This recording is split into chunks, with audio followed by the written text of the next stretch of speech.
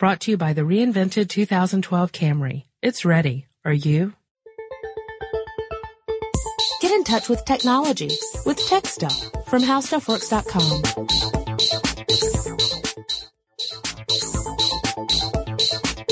Hello again, everyone, and welcome to Tech Stuff. My name is Chris Pollette, and I am the tech editor here at HowStuffWorks.com. Sitting across from me, again, as usual, is senior writer Jonathan Strickland. And to all our new listeners, hello for the first time. For the last time. Yes. Okay. Never again. Let's start off with a little listener mail. This listener mail comes from Brandon from Iowa City, and Brandon says, I just listened to your show about online productivity, and it made me think of another topic. If you haven't done it already, a show about HTML5 would be pretty interesting. I have only heard a little bit about it, but it sounds as if it would add some new functionality between the internet and the user. I really enjoy the show, but have two suggestions, so listen up, Chris. All right, I got it. Number one, it is most enjoyable when you stay focused on a topic for 15 to 20. I'm assuming he means minutes, but I guess we can interpret that however we like. Okay. And number two, if I fall into the camp of preferring the calm version of listener mail. Keep up the good work, Brandon. Sorry about that, Brandon. Well, Brandon, don't worry. I'm doing the calm version of listener mail because as much as I know the people who love the old version love it, they don't yell at me like everyone else does. So, yeah. And of course, I mean, I can't really blame them. I yelled first. So, HTML5. Yes. You know, there almost wasn't an HTML5. In fact, I did know that. Let's do a little trip down memory lane with HTML. We're gonna, the time machine's in the shop. So we're not gonna be able to take a trip today. All right. Turns out somebody used it to go and mess up the Magna Carta signing in 1215. That was me. So anyway, so what HTML, let's from the very beginning, we go back to CERN. Oh, yes? Yes, CERN. You know, CERN's the same... CERN? Yes. Same organization that oversees the Large Hadron Collider. Uh-huh. So when they're not trying to destroy the universe, CERN is trying to get mail about that. I am the first to tell you that the Large Hadron Collider is not going to destroy the universe. Okay. That was just a joke. Okay. But Tim Berners-Lee works at CERN, and Tim Berners-Lee is the guy who you may know as the father of the World Wide Web. Yes. And so a lot of the early development for the markup language, the hypertext markup language, or HTML, was done at CERN. Mm-hmm. So for the first couple of years, really, that's actually for the first, I'd say 5 years, that's where most of the development came from. Yes. Sorry, go ahead. Oh, I'm sorry to interrupt, No. but I was going to point out that HTML, there's actually a markup language that predates HTML. Yes. Called SGML, which is Standard Generalized Markup Language. Right. And basically, SGML is this really extensible, complex system that allows you to define what a markup language actually is. I actually got that. So it's roughly meta. paraphrased from the W3C. Right. But yeah, I mean, it's serious. It's got the ability to describe all kinds of elements and things. And I think, if I'm not mistaken, that Mr. Berners-Lee wanted to create sort of a simplified version of SGML that had certain predefined elements. Because for any version of SGML, you actually have to explain how the markup works. And HTML is a solidified preset group of elements. Right.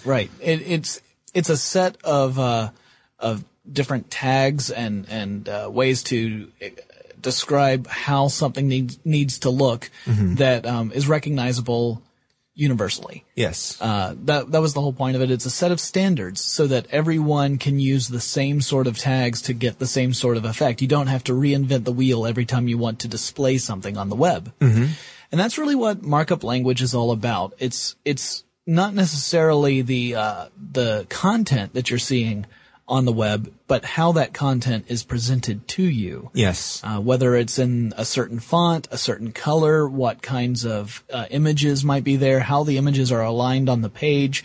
All of this ultimately goes back to HTML and to an extent XML, extensible markup language. Well, XML is also a derivative of SGML as well. Yeah. And it is more extensible, but it's more customizable. You can do a lot more with it.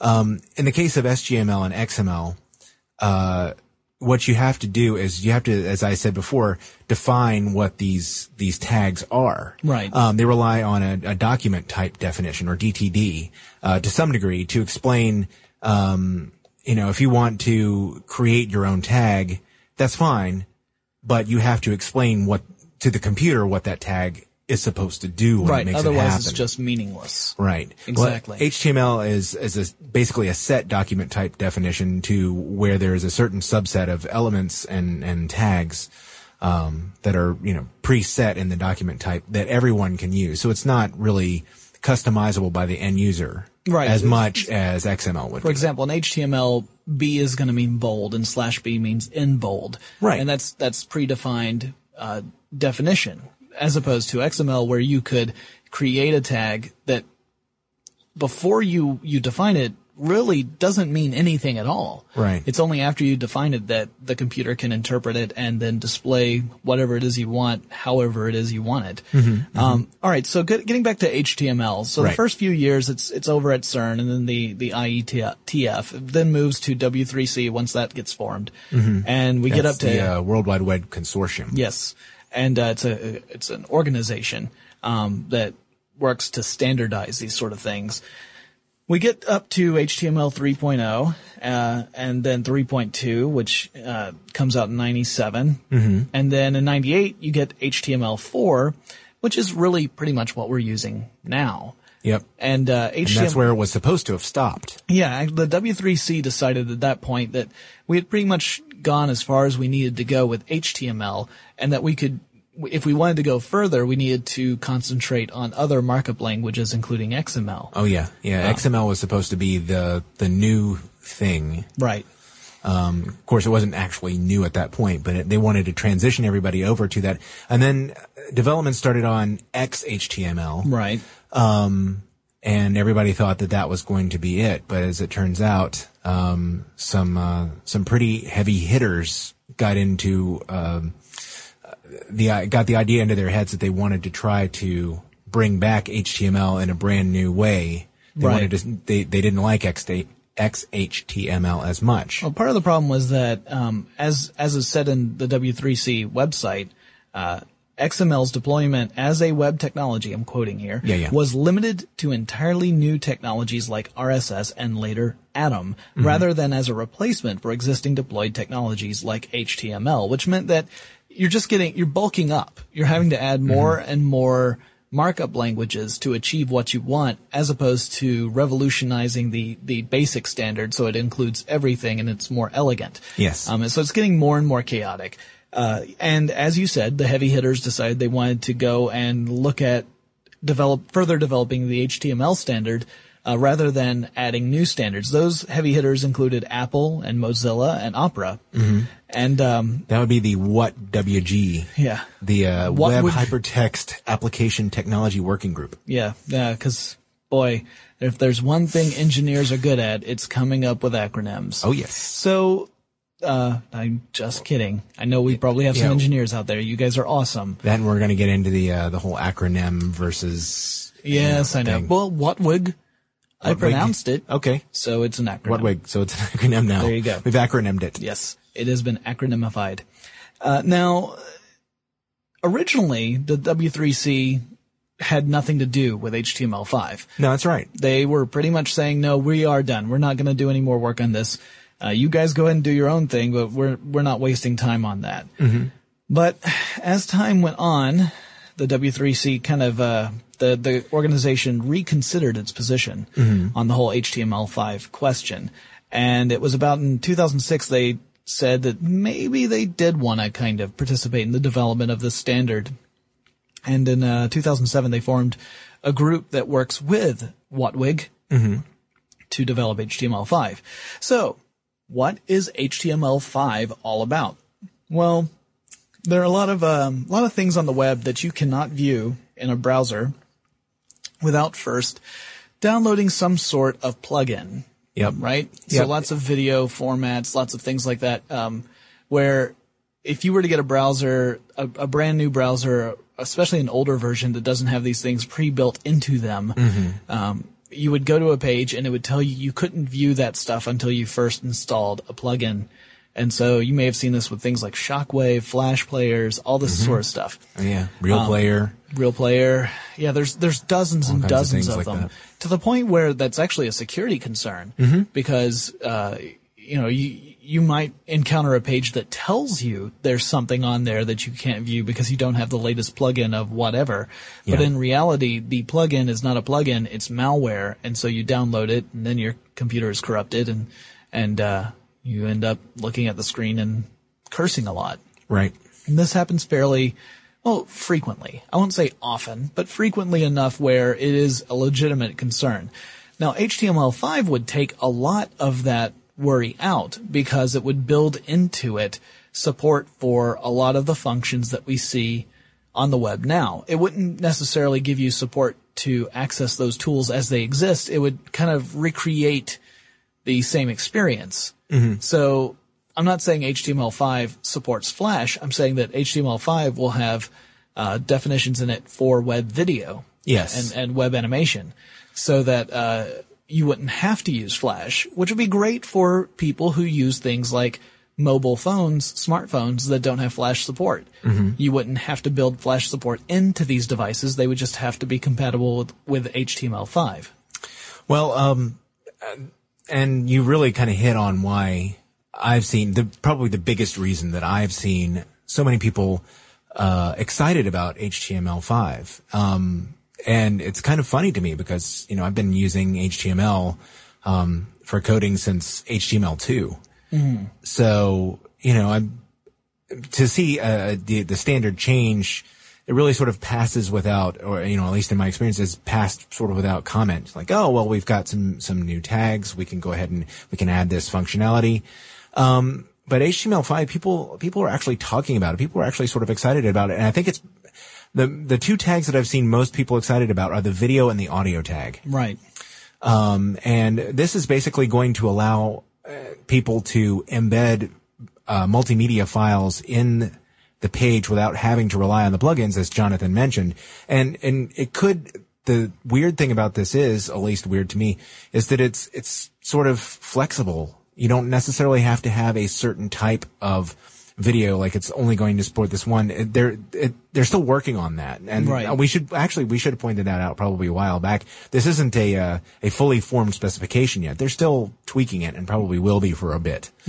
But yeah, they're working on ways to actually embed the multimedia elements of a web page directly into the HTML. And there are a lot of things that you'll be able to do with it that you couldn't do with HTML, because frankly, HTML was not meant to do what we do with it on the web anyway, which is why we have plugins and things like Flash. Yeah, because in order to have the really rich user experiences that we expect on the web developers have pretty much had to force that into the web, because the markup language of the web was not designed to present that kind of experience to the user. But through some ingenuity, when I say we, obviously I don't mean myself. I've never actually developed any of these tools, but engineers develop tools that would allow you to see things on the web that otherwise you'd never get a chance to get a look at. And as we mentioned before, even if you are careful and you don't accidentally download malware because you tried to download a plugin that it wasn't really a plugin, plugins still cause they can still be a security risk. Yes. They can still create vulnerabilities in a browser security. So getting rid of plugins is kind of a good thing from a security point of view. I'm not sure that the companies that designed these plugins would necessarily agree. I wonder how companies like Adobe and Microsoft view HTML5. How many of them will support that particular standard? Because you've got products like Flash, you've got products like Silverlight. These are in a way competing with HTML5 or what HTML5 will ultimately be. So, and real networks, all that kind of stuff. You've got all these different, standards or plugins out there that HTML5, if people actually adopt it on a widespread scale, will effectively replace. Well, two of the formats that I've seen people talk about too, are the OGG formats, which are open source video and audio. OGG Vorbis is the audio file. It's more or less, it's not exactly, so don't start writing me with nasty grams. It's more or less the equivalent of an MP3 file. It's encoded differently than an MP3 file, and there are no royalties to be paid, unlike the case of MPEG-1 Audio Layer 3. But there's also the video file, which is OGG Theora. And a lot of people are saying this is going to be a way where we can embed these types of files into an HTML page and not have to worry about the licensing fees and all of that go into to creating these files. We don't have to do that anymore. And I think it's going to bring a lot of functionality right to a web page, without having to do all that stuff. And that's probably the coolest thing about it. I think for a lot of people, once it actually goes into practice and there's an adopted HTML5 standard and the web browsers all support it, obviously with people like Mozilla and Apple and Opera already on board with the idea in the first place, they're going to support it right off the bat. Right. But when the average person probably isn't going to care because he or she is not necessarily going to notice that much of a difference. Unless they're using smartphones to access the web, in which case they're going to notice that a lot more websites are, have that kind of content. Have features. Like the other day I was trying to look up a restaurant's website on my phone, and because my phone also does not support Flash, it came up with the dreaded broken box with the question mark. And that was very frustrating for me because all I wanted was to take a quick look at this menu, but they had designed it in a Flash format as opposed to just a regular text format or PDF file or whatever.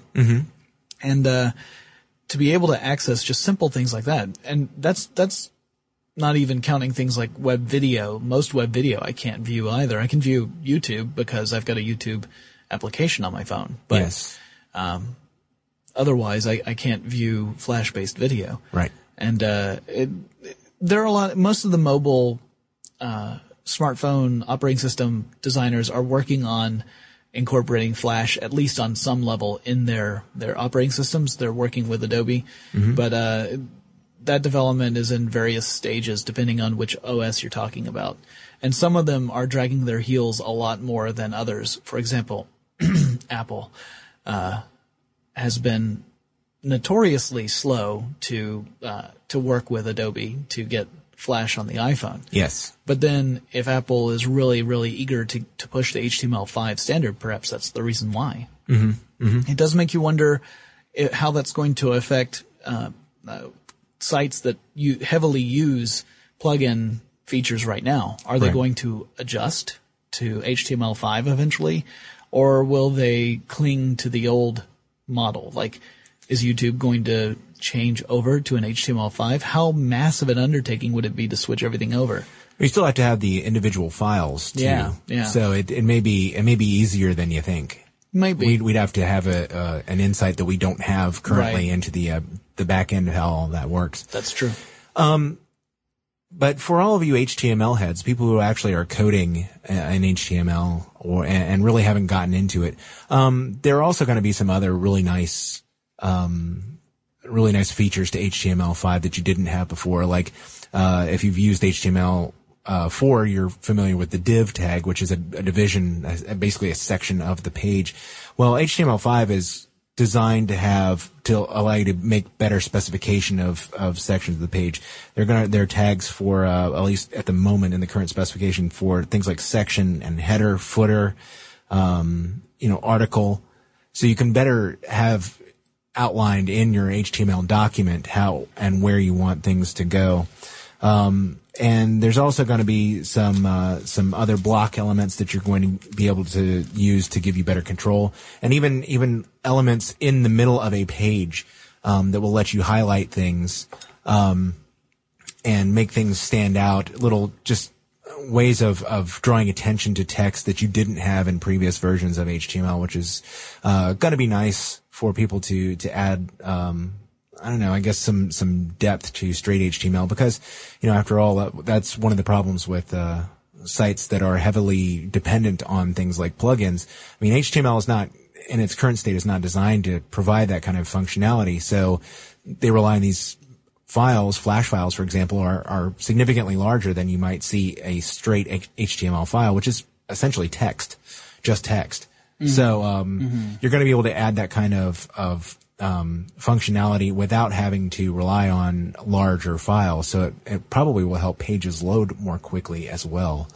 But like I said, they're still hashing all this stuff out, and it's going to be a little bit before we know what the final set is going to look like. They're also removing some of the tags. Things like strike through will no longer be there, and TT, the typewriter text, and then, hopefully there will be something that will reach out the screen and punch you in the eye if you try to use the marquee tag, because I'm personally am against the marquee tag. If they strike drop shadow from the face of the world, that would be awesome.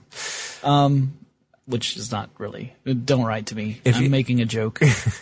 If you're not an HTML coder and wanted to know what it was I just said, the marquee tag is that tag that everybody started using right after it became popular in Internet Explorer, where if you encode something with the marquee tag, it's the tag that lets text scroll from right to left across your screen, so it looks like a news ticker. Yeah, I like the. I just think about those web pages from circa, 1994 or so. Yeah, that had it's about around when it became animated GIF file, the blink tag, the scrolling, the MIDI that loops, and there's no control to turn it off. Yeah, I designed one of those. Yeah, well, I think we all did. Those of us who were doing that back in the day. If it makes you guys feel any better, to know this, I mean, yes, I did contribute to some of the most awful website design on the web back in the early days, but if it makes you feel any better, it took a lot of work to make it that bad. Because back then you would look at a page of text with all these tags around it, you would have to save it, then upload it, then open a browser and look at it, realize that, hey, wait, that's not nearly as hideous as I thought it was going to be. I'm going to need to do some more work on this. Close it, open it back up, make those changes, save it again. So it took a lot of work to really make one of the worst web pages ever, which, by the way, I have to admit, back in the day, I thought was pretty cool. Yeah. I didn't realize it was as bad as it was until, years later when I thought back on it and thought, wow, I'm so glad I don't remember the URL for that. Yeah. Because I don't want to be able to use the Internet Archive to find it. Well, I'm interested in actually starting to mess with it once I get some free time to. Wait, what? No, there's free time now? Not for me. When did we get that? No, but I'm interested in seeing how it'll work to actually mess around with HTML5. You can actually, there are some browsers that do support some versions of the HTML5 code, and as you can, it stands now. Yeah, as it stands now, and you can mess with it some yourself if you're interested in doing so. I would encourage you to. It's interesting and fun to make a web page, even as horrible as the ones that Jonathan and I made back in 1997. We both believe that you guys can do way better. I'm sure you can. Yeah, the tools that you have and the knowledge that you have far outstrips what we had to work with back then. Yeah. But this is going to be a good thing, and I think it's going to enable more people to do more with it, and it's going to be more open. There are less, fewer proprietary standards. More people will support it, which is good. Yeah, I always think that pushes innovation. Yeah. Well, that's a good discussion. Do you have anything else you wanted to add? Not really. I mean, not without getting into the nuts and bolts, which can get kind of dry. If you're interested in learning more about HTML5, go to w3c.org, and there is pretty much all you can eat. Info about the standard. The definitive document on the standard, really. There's also a good article about it on the IBM website that explains some of the differences between HTML5 and its predecessors. So, feel free to check that out too, because it's a little to get into right now, but if you're really interested in it, it may be worth your time. All right, so this brings us to our second round of listener mail. This listener mail comes from Elliot, who's from Wallington, United Kingdom. You know what that means.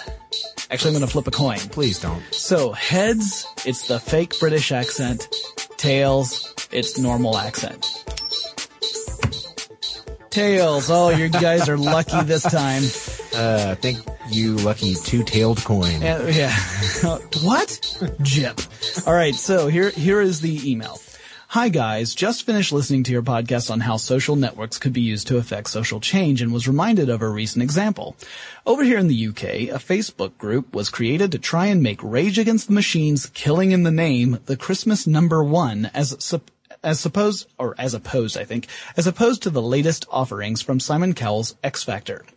The campaign received a massive amount of national news coverage and ultimately achieved its goal, bringing a little bit of Rage's trademark anarchy to the usually uneventful Christmas chart race. Rage's bass player Tom Morello, already a keen advocate of effecting social change, was so struck by the strength and momentum of the campaign that he pledged that a portion of the money raised from sales of the record would go to Shelter, a charity for the homeless that does an awful lot for the destitute during the festive period. Unsurprisingly, the same Rage fans who helped make the Christmas one were keen to take up Morello's cause and set up a site where they too could donate to Shelter. To date, they are just £5,000 short of having donated £100,000, and donations are still coming in. Perhaps this is a good example of an event that only came about as a result of social networking that you were speculating about at the end of the podcast. Keep up the good work, guys. Cheers. Elliot. And, it's a pretty good example. I did write back to Elliot and explain that, that kind of started off more as a prank. It was more of almost like a protest, saying that these were people who kind of opposed, Simon Cowell's project and, what that represents. Yeah, sorry to interrupt. I didn't mean to. I was going to say that was the vibe I was getting too when I saw that on there was that they were really trying to see if they could mess with it. I believe this is what my English friends would refer to as taking the piss out of something. They were taking the piss out of Simon Cowell's X Factor. So, the idea here is that they were just kind of thumbing their noses, but it ended up being an event that did create social change. It's not really what I was looking for as a good example, simply because it didn't start out that way. I'm certainly glad it ended up that way, though. So that was an excellent email. If any of you would like to send us excellent email, you may do so by writing us at techstuff@howstuffworks.com. Check out our blogs, check out our live show on Tuesdays at 1 p.m. Eastern. There are lots of ways you can learn way more about us than you ever wanted to. Follow us on Twitter. Anyway, if none of that sounds appealing to you, stick around. We'll be back again to talk to you really soon. For more on this and thousands of other topics, visit HowStuffWorks.com. And be sure to check out the new Tech Stuff blog, now on the How Stuff Works homepage. Brought to you by the reinvented 2012 Camry. It's ready. Are you?